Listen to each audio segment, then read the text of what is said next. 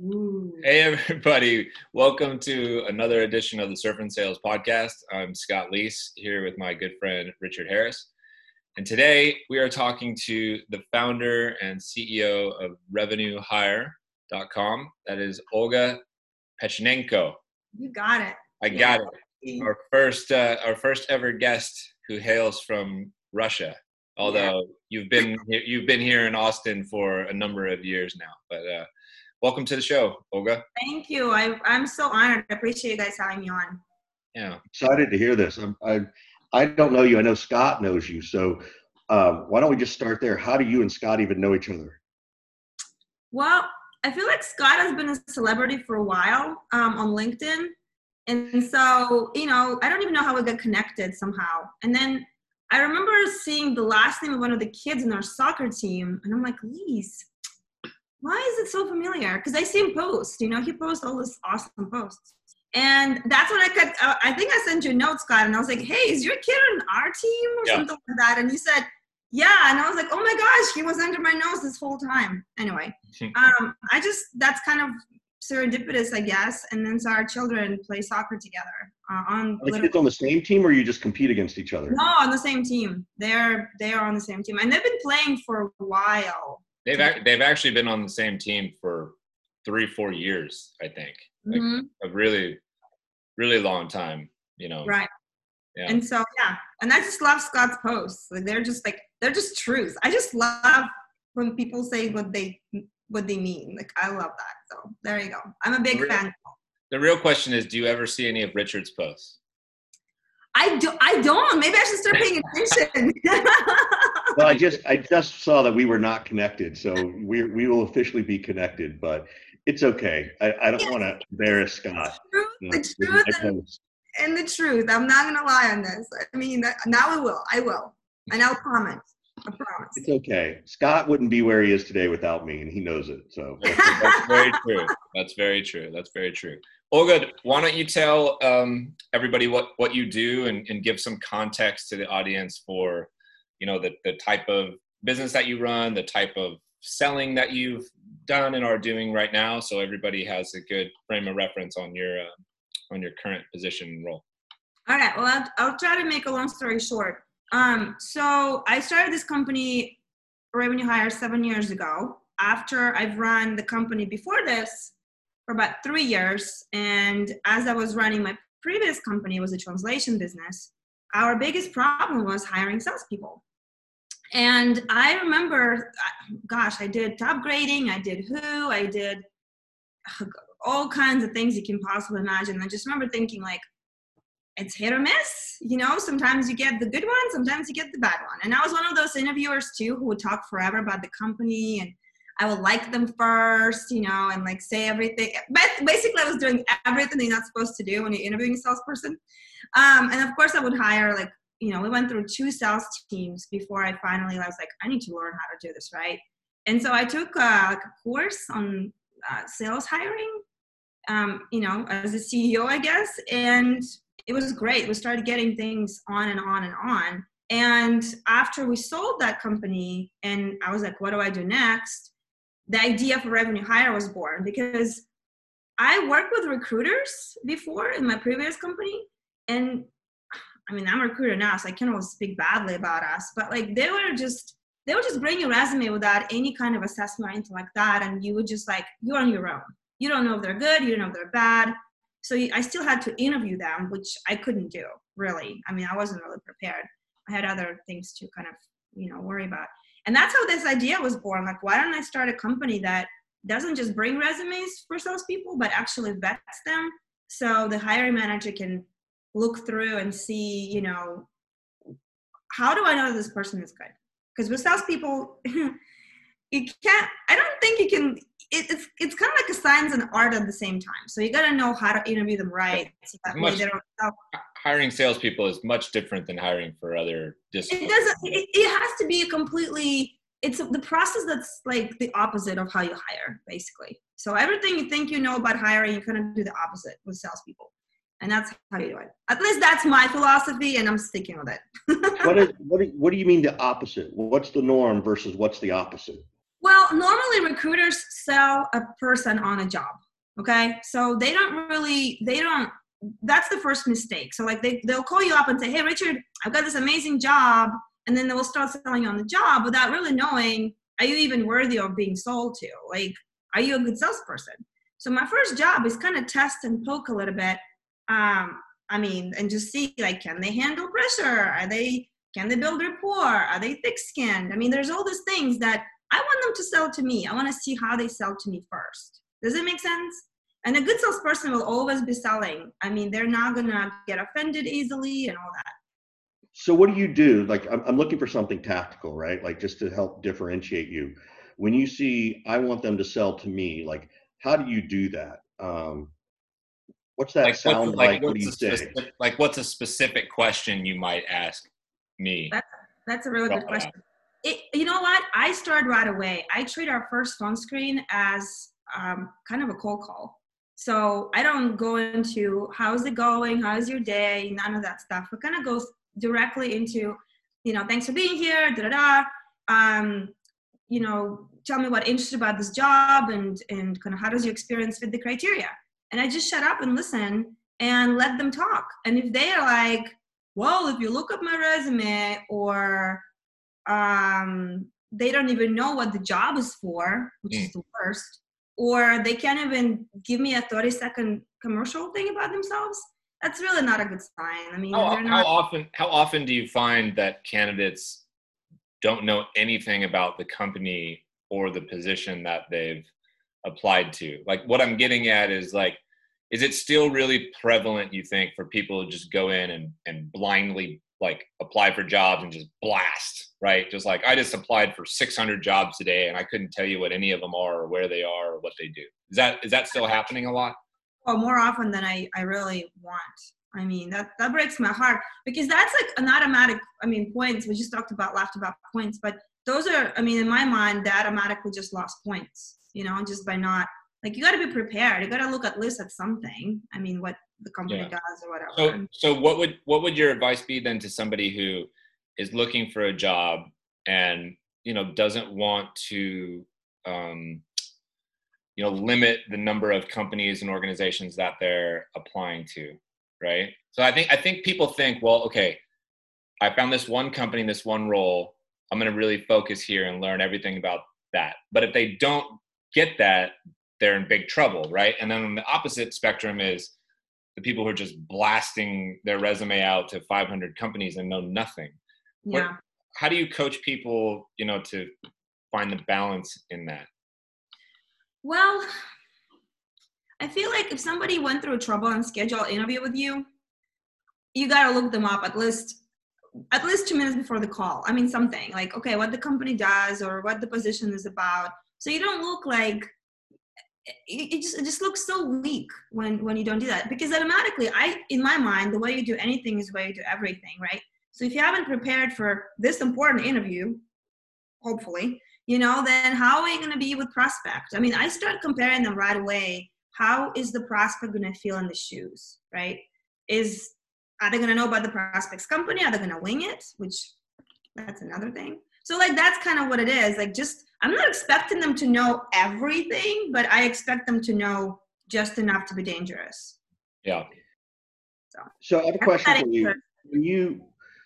When you are coaching someone, or if you were a rep, would you say, like, this is what I would do, and it's what I preach and coach, is that, hey, find 3 companies a day, obviously apply online through whatever method they're using, but then go to LinkedIn, reach out to the HR director, reach out to who you think is the hiring manager, make a phone call to the HR director, hiring manager. So for me, I'm teaching people to treat it like a prospect, right? Like, to make these multi-touch processes.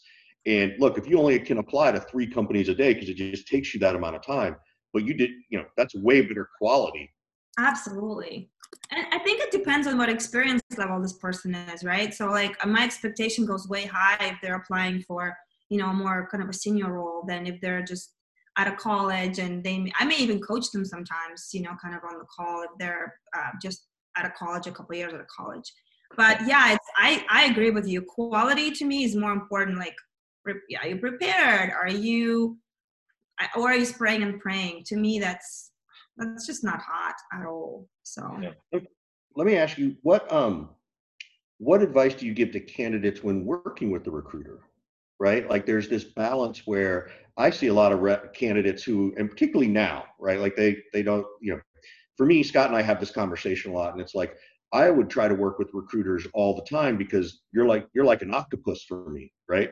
Like, I don't know who you know, right? Yeah. I don't know what you're going to do. I do sort of expect that, look, at some point you're going to put me up against 2 or 3 other of your candidates because that's just the nature of the game. But how does on the rep side, particularly right now, right? We're in the middle of COVID. Lots of people have gotten laid off. What's your advice? One, if you were a rep and you got laid off, how would you approach using a recruiter, and what should they expect? And two, in a normal situation, what's that relationship like? I know there's several layers in there, but I'd love to spend a little time on that for people listening. Yeah, I think those are real good questions. I like I said, we are sort of the opposite of a recruiter in a way, because we help our client manage the project management side of the hiring process. So we take over and we go and we process incoming applications. We are processing, all of that stuff. And then we also go out there and finding candidates, because again, they hire us to vet them, not just bring resumes. Make sense? So in a way, we sort of, our allegiance is to a client first. And I know a lot of recruiters will get a lot of resumes, and then they'll go and present the candidates, to different companies. We are kind of the opposite of that, because we want, we'll find you, we'll screen you for this particular position. If it doesn't work out, we're going to present it to other clients. So I don't know if I'm the right person to answer that question, just because we kind of have a different model. I don't know. But let's say for a second, you, and I respect that, like that is, and I love the fact that you're just honest about it. Like, hey, look, our relationship is with you as a candidate, but ultimately we got to make our customer happy, right? If I'm your candidate, right? If I'm coming to you and I've got my resume, what should I expect from Olga, right? Or what does a good relationship with a recruiter look like? Should I expect to hear from you weekly? Should I expect to only hear from you when there's a job offer or something that fits me? Like, what's that relationship like? So for us, because we kind of take over the process for the client, so if the candidate impressed us in some way and the client decided not to hire them, right? So we vetted them, and I put in my head the seal approval, or in our ATS, that this is a good candidate, and we vetted them and they're good to go and present to other clients. I will be honest with them and say, hey, I want to help you. What other things you're interested in, and I'll present them to other clients.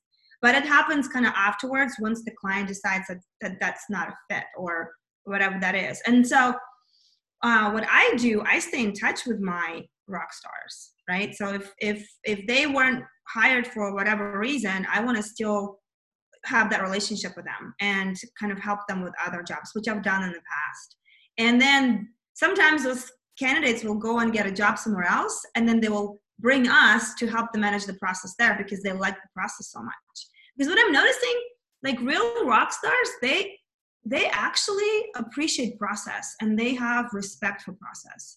And to me, that's another good sign when I see somebody kind of like, following up and staying in touch. I mean, all of that things kind of I pay attention to. So again, I'm not a typical recruiter, so I can't really speak on that, all of that stuff, but I'm just kind of telling you how we run things. You are very entrepreneurial, right? You've on your second company now. A little bit. I mean, tiny bit.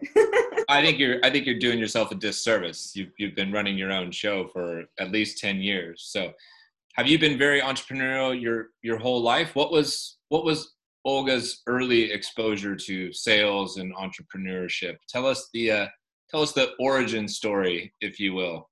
Oh gosh. Well, I was born in Kazakhstan, which is USSR, which, that's kind of, I'm Russian though. Like it's interesting how it's all defined in that part of the world. You kind of get called Russian because of your dad, kind of what the dad is. And so dads get a lot of credit in Russia. Moms don't get enough. And so I think it was maybe 6 when I started selling things. I just what were you selling at 6 years old? I was making covers for exercise books from plastic. So I would iron them together, I had iron, and I would use like plastic from like cover thingies, and I would make covers for exercise books to protect them from kind of like lamination, but like a 6-year-old lamination process. Wow. So that didn't go very well, but I got hooked. I'm like, this is fun. And so and then I had a car wash, and then I had a tutoring business. And then I moved here when I was 19. Have you ever listed out all the little businesses you've done since you were a kid? I had endless ideas. I mean, yes. So, and all of the kids in our yard will come every morning and line up and wait what Olga's going to come up today, to play with or do, or what kind of fashion show we're going to have, or what kind of Wheel of Fortune we're going to play. I had endless ideas every day. So it was fun. I guess. When did you come to the States? How old were you? The first time I was 15. So I won this competition that U.S. government has every year for high school students. And talk about recruiting top-notch students. What they do is they go to all the former USSR countries, the U.S., and they test all the best students. And in our region, we had 500 kids and 4 that won. Wow. And I was one of the 4. And so they bring you here for a year for free to basically get you excited about capitalism and how amazing this country is. So you'll hopefully move here later, which they don't tell that to Russia. And Russia since then shut it down, but that's kind of the brain drain on steroids. That's what they did. They don't call it that way. They don't call it that way. Huh? What year was that? I was 15, so 2000. Yeah. And then it took you a couple years before coming back. Yeah, so you have to go back for 2 years because of the visa. And I guess that's how they sold this program to Russia to begin with, so you don't stay here. But I got hooked. I mean, as a woman, this country is amazing to make you dream. Can you talk about the difference between being a female business leader in America versus in Kazakhstan, Russia? Russia, yeah. We moved to Kaliningrad when I was 11, which is on the Baltic Sea next to Poland. So it's unfortunate. There is some Russian female entrepreneurs, but doing business in Russia of any sort is not, it's not the way I want to live my life. Let's just say it that way. And then unless you're someone's girlfriend or wife or sister or daughter, you just have so much more to overcome to be protected from, what are they called? People that want money for protecting you from bad things. I don't know, racketeers? I don't know what they're called. We call them roof. To pay for the roof, that's what you have to do. And so I'm like, no, I don't want this. This doesn't sound very safe. And I wanted my kids to be born in a country that's a lot more safe. So that was my other driver. Yeah. So 19 years old, I got an internship. And I came here and they moved me to sales. And then I became the CEO at 24 of this. Wait, so you just went from internship to CEO in 5 years. In snap of the finger. Right? How did you, why did they move you from intern? What were you doing as an intern? Why did they move you to sales? I should need to have a talk about this because I feel like I crushed it as that intern. I was the best intern ever. And I'm so not modest about it. What was the role you were doing as an intern? So they hired me for the summer job, right? To be an intern at this translation company downtown Austin. And I literally would come in and I studied marketing. That was my degree. And technically my internship was in marketing. But I asked the president of the company, it was about 45 employees, multi-million-dollar business. I said, I'm studying marketing, but I really want to understand how the business works because I love business. And I was like, can I have afternoons of marketing and then mornings in different departments? And Mondays, I want to be a receptionist. Granted, my English was not as good as it is today. And so she said yes. So I would rotate every day, and I would literally come to every department and say, Scott, what do you have for me today? What can I help you with? None of this. Can I help you with anything? No. What can I help you with? Everyone was so happy to give me stuff to do. Yeah. That sounds like what you did back home, where you sort of said, everybody came and lined up for Olga to see what activity was Olga going to do for us today, right? What fashion show, what this, what that. I wish more interns would do that. Like, I was proactive, and I didn't even like think consciously about it. It was just, I wanted to learn so badly. Like, how does a call from receptionist affect something in invoicing later? You know, like, I wanted to understand how that path worked, and it was obviously worked out for me. And did they move you to sales because you really were good at it and really wanted that over everything else, or what? You're gonna laugh at me, but I didn't even know the difference between sales and marketing because I started marketing. Russia doesn't really have sales, you know, and so we don't, like, we call it something completely different. It's interesting. It's a whole other conversation, and I didn't even know what that was. But apparently, they thought I was good with people, and so they wanted me to be in sales, and so that's where I got moved. And was it like inside sales that you were doing, or outside field sales? What type? I became sales support, which basically I did quotes for our clients in translations. And we worked with IP departments of Fortune 500 companies mostly. And USPTO was our client too. So Procter & Gamble, Microsoft, I mean, all those clients, right? So I was in sales support doing quotes for all those companies, right? And then the whole sales department quits. So they were like, up you go. And I'm like, oh my God, I don't know. So yeah, it was a lot of training by fire for sure. So I had to write down what I'm going to say to this paralegal in Procter & Gamble when I called her. And it was the most embarrassing thing ever, but worked out. You got good at it. You enjoyed it. And then what prompted you to what prompted you to be like, I can do this on my own. I'm going to start my own thing. 24 years old is, you know. Well, 24, so I just had a baby. So I had Anton when I was 24. And I remember being at this company and thinking, a translation company, I was kind of visiting them with the baby, you know, in tow. Like, you know how you do that after you have a baby, you go on to all the places you can possibly go because you want to get out of the house, you know, that feeling. And so Anton was 4 months old when I had this idea that this translation company wasn't doing well, right? And I was like, what if I run it? Who has that thought? Probably a mom, just, you know, crazy chemical imbalance in my head after all these birth things. And I'm like, I'm gonna go for it. And so I asked the owners if I could do it because the company wasn't doing great. And then I got my CEO position. So that was, yeah, I was 24. And what did you say to them to make them give it to you? I just came up with a plan. That's another thing I think people should do more of. Come up with your plan, show them what you're going to do. People are scared that they're going to like take it and do it. And I'm like, no, execution is what makes pretty much everything fail because everybody has ideas. No one wants to do it. And so that's what I did. I just brought the plan of what I'm going to do and they liked it. And so, yeah, I got it.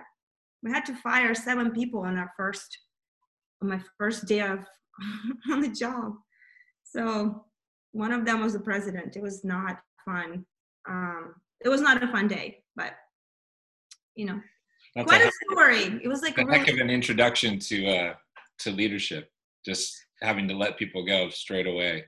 Can you imagine? And those people, like, they were VPs, and I mean, when I was an intern, they were VPs, and I'm. So I have a question. So Olga, there's this just go for it attitude that I'm hearing from you, right? Like I haven't known you. Scott knows you.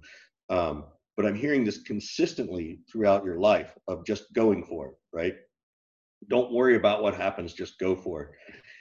Do you feel, and it's a little bit of a loaded question, do you feel that because you came from a different background, because you came from a place where your thoughts were limited or you felt like your potential was limited, that you see Americans squandering that mindset? Like, you just seems to have it and go for it. And so often, particularly even in sales, I see people, they get in their own way, right? They prevent themselves because they create some game in their head that they're not good enough. Is that what you've experienced, and you're just kind of like, screw that, go for it? I think I was fortunate enough. Somehow my dad, who is like a very traditional man, I guess he instilled in me that I can do anything. So, and I saw him kind of have a very tough life too, kind of going with Soviet Union and all that stuff that they went through. And so I think I literally I know it sounds really silly, but sometimes I feel like I'm invincible. I don't know. It's like a weird mindset, because once you come to this country, like I had $100 when I came here. I mean, I can barely go anywhere with $100 these days, but I thought it was going to work out, which it did. So, and I think after that, like calling on someone or asking for something, it's not as big of a deal as moving to America with almost nothing, Where's your family now? Do you still have family back home, or are they everywhere? Yeah, everyone is in Russia. I made my own family here. He's 11. So anyway, and I teach him the same thing. Like the worst you're going to get is a no. That's kind of the thing. So back to your question, I feel like anytime anyone starts complaining about the States, I always say, you know what? Everyone has the right to do whatever they say, but I love this country. And I just go on the rampage of appreciation, everything I love about this country. And so it's, to me, like, it's the best thing ever that happened.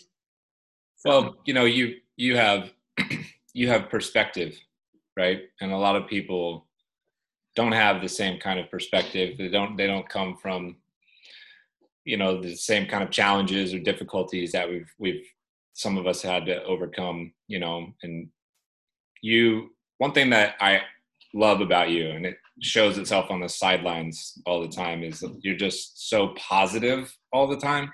So encouraging, so energetic and everything. Is that something that you actively work on? Like, do you read or listen to things? Is this like a skill set, the like positive mindset that you work on, or is it just like totally innate and comes to you naturally and you don't even think about it? I'm really curious, about that, because I've been through a lot of difficulty in my life. I sometimes share that mindset where like, I'm invincible or I could do anything. But I get kicked down a lot still. And so I have to work on staying positive. It's real easy for me to become like a short-term pessimist and go down that kind of rabbit hole. So I'm just curious if it's something you really work on and how you work on it. I know it may sound woo-woo, but I do my best to connect with that little girl that I talked to you about, the 6 or 7-year-old who thinks she's invincible and she can do anything. I literally I feel her, and I think every child, I don't know about you guys if you remember that, when you were younger, but that feeling of invincibility that you literally when adults tell you can't do something, you're like, watch me, you're just so full of it, right? And then it doesn't get beaten out of you, hopefully. And sometimes it does, school and all that stuff. And so I try to go back to that as much as I can. And it's interesting, I did something very cool when I was 6. So Russia has this system of medals in school. And if you go through school and you get all 5s in every quarter, all 11 years, you get a gold medal. That's just the education thing, right? And as a 6-year-old, I don't know who put that thought in my head, but I decided I'm going to go for it, which means I changed 7 schools in my life, and you still have to hit 5s in every quarter in every subject. And that was my goal throughout the whole 11 years. My parents never had to bother me with homework. They never had to do anything. But that goal kept driving me somehow forward. And even if it was a terrible teacher who hated me or whatever that is, I try to figure out how can I figure this out? Because I had this big goal. And I do have this stupid gold medal.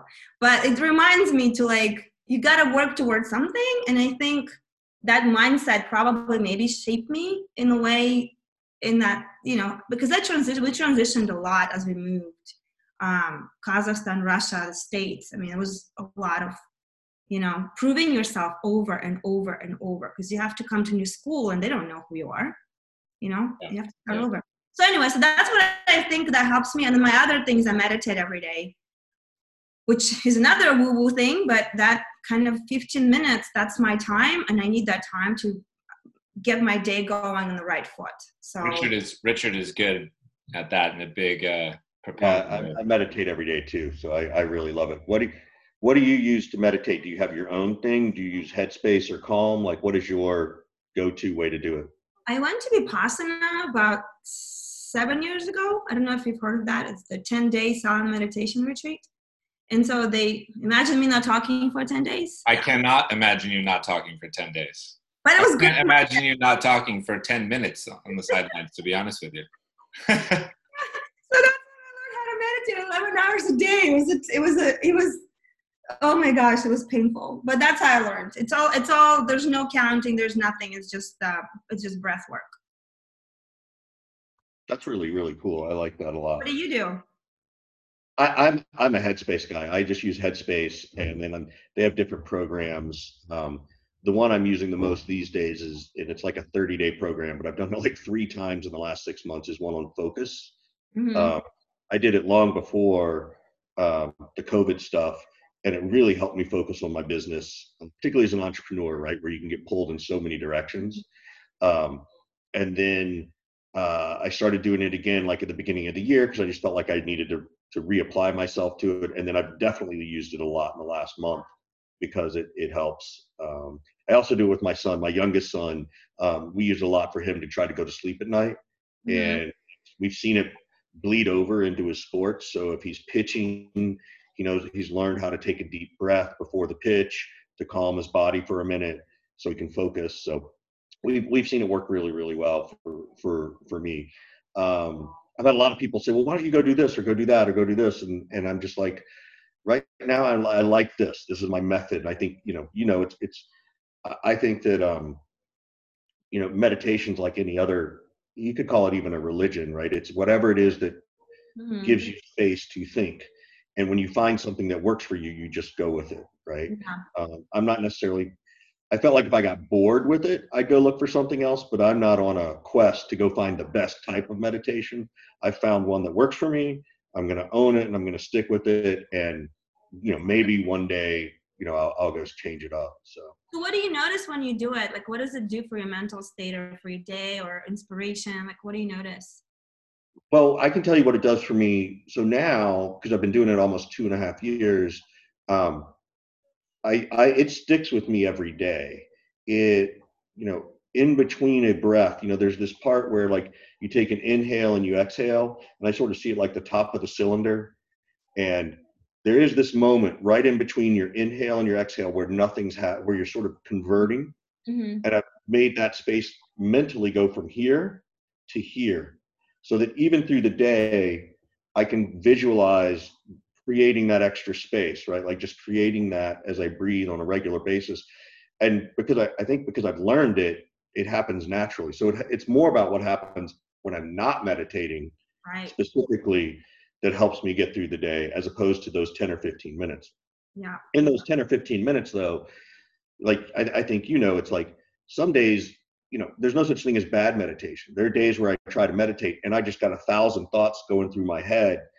But just the fact that I'm exercising my mind to try and stop is just as good as if I actually have, a meditation where I actually do stop thinking for me, stopping thinking might last 2 or 3 seconds. It doesn't last for like a long time. It's those 2 or 3 seconds where you're like, oh my God, I just hit it. I just stopped thinking about everything, right? So for me, that's what works for me. I don't, everybody's got their own journey through it, but that's why I've liked it, because it teaches me to take these little moments and expand them into huge moments in my mind. So.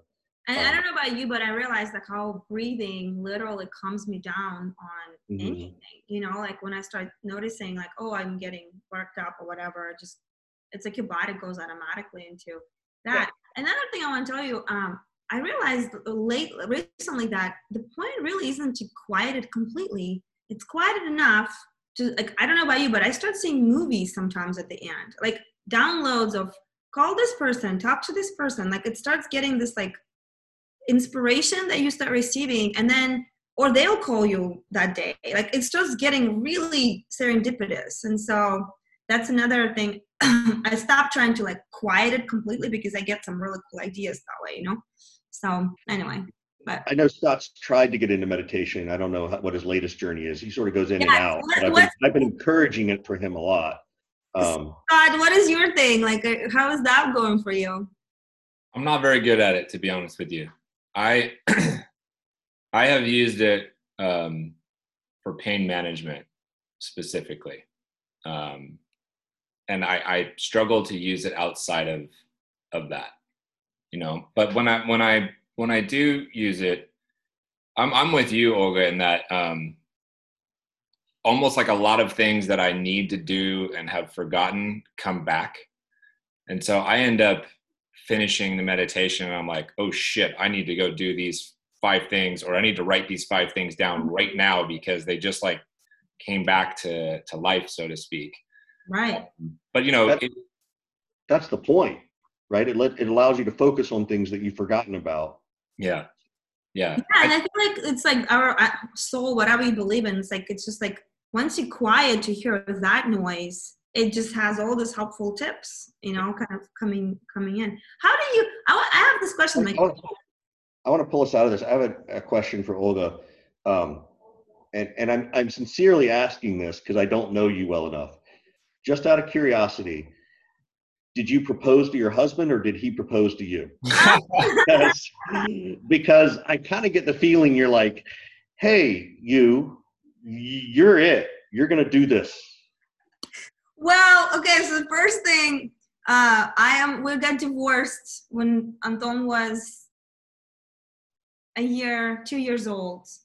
And so, but we got married when we were like 20, 21. Like we were really, which in Russia considered good age. Here, his parents almost had a heart attack. And so, which I think I would have a heart attack too if Anton comes home at 21 saying, I'm getting married to a Russian chick. I'm like, what? No way. No, it was his decision. I mean, I remember like Olga at 20 is probably not as, I mean, I'm bold, but I'm still very traditional, kind of deep inside. You know what I mean? Like Russian women are very interesting women. So I have that kind of there. And so I don't know if that makes sense, but no, he was the one who kind of made the move. Is he American or is he Russian? He's American. Yeah, he's American. He's one of those soccer dads that is I call him nuts, but yeah. So, what is a nuts soccer dad? And I want to know, and I'm asking because I want to know if Scott is one. Oh my, well, actually, Scott says that he's like grumpy, or whatever you call yourself, Scott. Grouchy. Huh? Grouchy. Like, I mean, you express your, you know, whenever you're not satisfied. I think I just don't see you as much on the background as I see Ray, like Anton's dad. And so Yeah, I'm a lot quieter than you would think, Richard, on purpose. I try not to engage. Yeah, but Scott, I know you. I know you when you put on those sunglasses, and I know that you're staring into the field and you're standing there with your arms crossed. You can feel it. You can feel the energy coming off him. It's like, don't. I believe me. I know this. You're not telling me anything I don't know. Because he'll sit there in his chair, like really. I know he's doing this on purpose, but yeah, dads have such tough expectations on those boys. It feels like they're playing World Cup every time. I swear, and I'm like, just relax. Scott, that's the impression you get from Scott, that Scott's thinking his kids are playing World Cup, or your you asked me about Anton's dad, so that's why I was talking about. Like, it's like every game is like a championship game, so it's very funny for me. But he says I've never played sports, so I'm not authorized to talk about it. To be fair though, this is not like recreational soccer that they're playing. This is they're Anton and Caleb are the level that they're playing at for their age is basically the highest level that you can be playing at in all of Central Texas. Like there is no higher level at the moment for their age group, right? Yeah.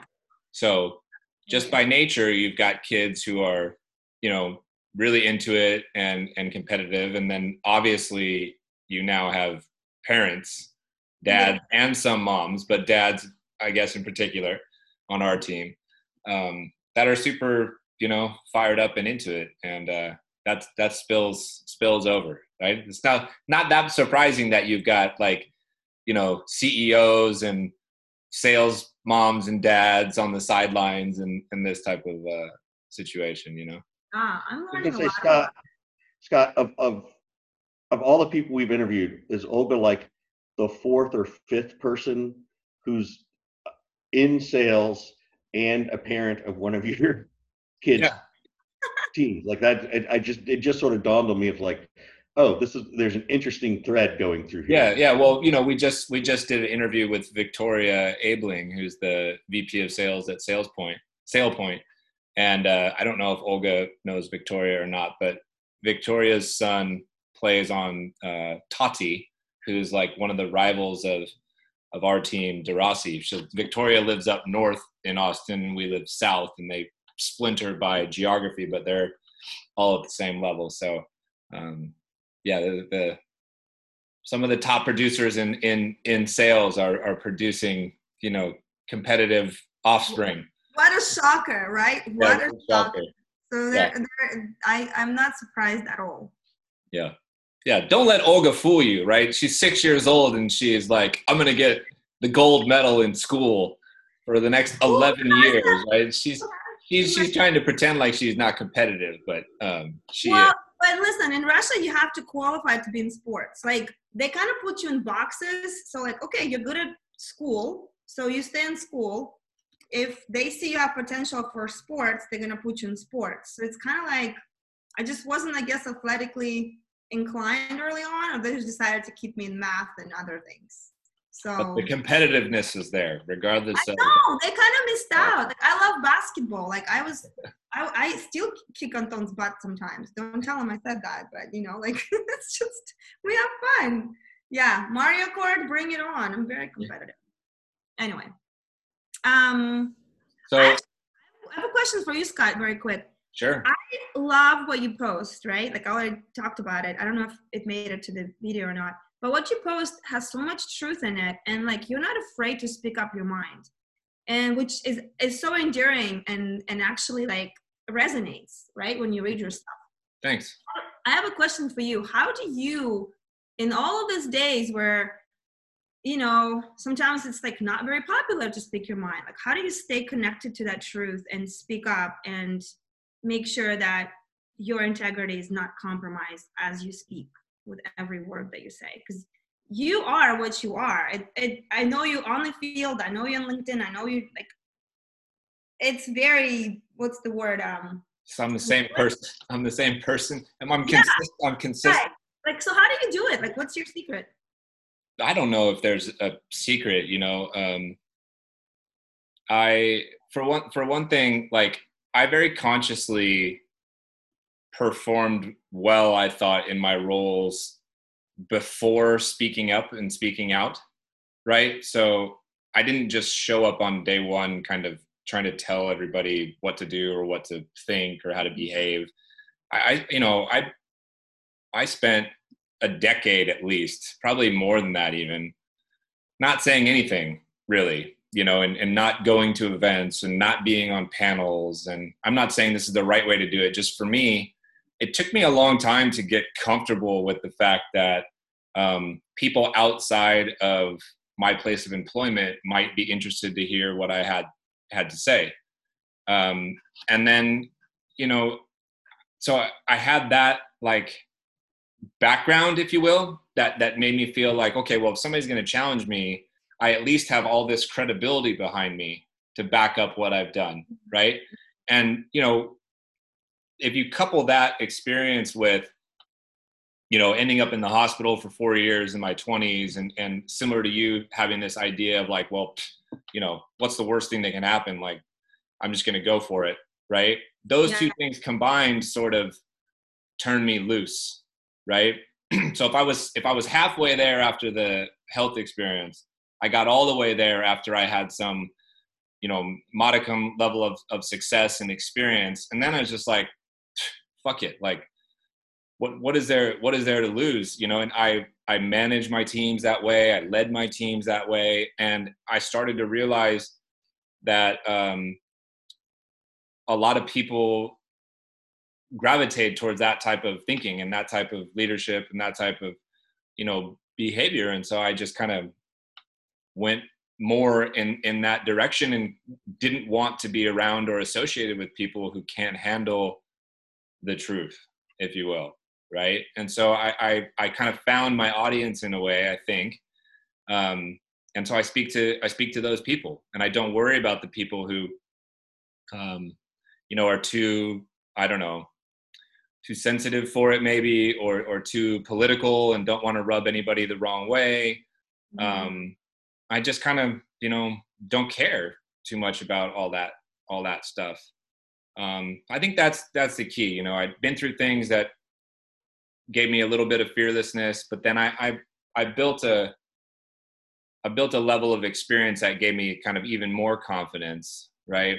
And, you know, as it progressed, it's just like, I'm going to talk about this, you know, the way that VPs of sales get treated badly. I'm going to talk about, you know, what it's like to deal with physical illness and still try to work. I'm going to talk about, you know, the equity disparity and all these kind of things. It's like, what's the worst going to happen? You know, somebody not going to hire me one day because I spoke my mind? I doubt it. Right. So that's kind of where it comes from. Well, I admired it a lot. So, I mean, thanks. You're next. You're going to have to start putting some of your thoughts and content out there. Yeah, but you know, like, you just kind of hit it on the nail. I feel like I'm the same way. Like, I mean, I always thought I'm just going to do my thing. I'm not going to talk about it. Just going to focus on what I need to do.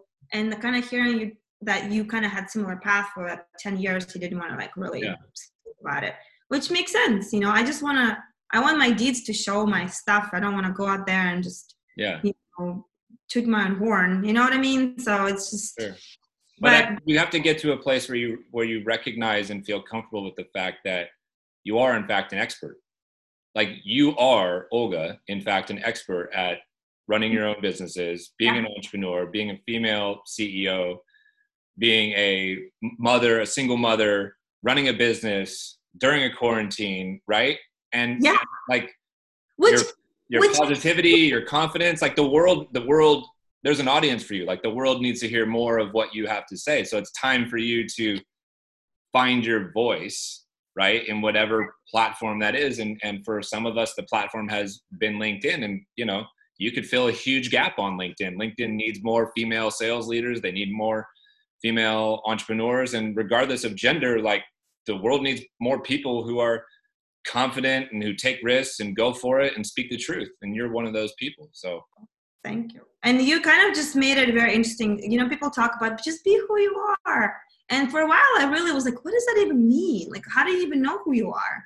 Right? Like, when I was kind of like my early 20s, because that's the last thing they teach you is how to find out, like, figure out who you are. And so I think what you just said, like, could be summed up as another post, you know, like, how do you find that voice, and how do you not become, because you already are, but how do you like show that more? And the key is to not care about pleasing every audience out there. And to your point from earlier in the conversation, just doing it, just go for it.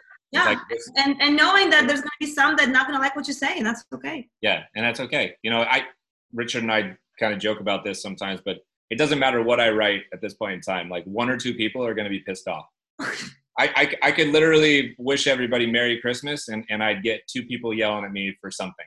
You're so insensitive about this. So, you know, it's, I kind of tell Scott that if he doesn't upset somebody, then the writing's not any good. Yeah. I think we should have that as a standard. Like, if you didn't upset anyone, I'm disappointed in you, Scott. Yeah. Well, we end every show, Olga, with an offer to help in some way. You know, sort of say, is there anything that Richard and I, you know, can do for you to help you in your business, get any kind of message or word out there? So this is that time of the show where we kind of turn it over to you. And you kind of put the words in my mouth, because I like to say the same thing at the end. So you guys kind of keep that in mind, because I want to know how I can help. And if there's anyone you want to meet or having the show or whatever that is. So just kind of, as I'm talking, think about that because I'm really curious. Thanks for asking. I guess our biggest thing would be we love working with growing companies where we can help them and manage their hiring process with them. So that way they can focus on doing their thing and, kind of growing their company without worrying about what's going on, the process, the people, and all of that stuff. So if anyone out there, is looking for that solution, obviously salespeople is our expertise, but we have clients that we do everything for. So it's kind of been, an interesting model that I came across. So that's one thing, kind of when it comes to hiring and project management and all of that and finding good people. And right now it's going to be an interesting time literally a couple of weeks ago, we were at 3.5 unemployment rate. And now, it's the layoffs happening every day. Like it's the markets has changed a lot and kind of been like overall what it looks like. So that's my one ask. And then the second ask, I do have an organization for women entrepreneurs that we help them grow to be $1 million business. So if there are any women out there that want to be our speakers, because we only have women, female speakers that can come and share how they did it, how they became the $1 million business.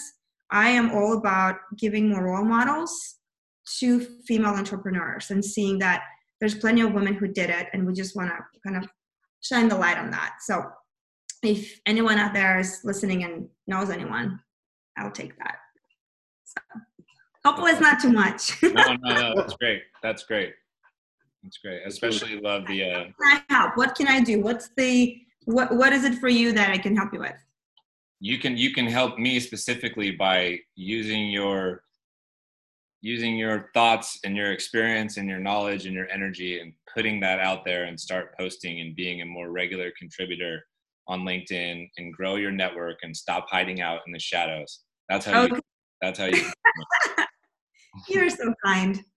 Okay, done. Done. I'll hold you accountable now. If we ever get back on the soccer field, I'm gonna run a. Please, come on. We have to. It has to happen. Like soon. Richard, what about you? How can I help?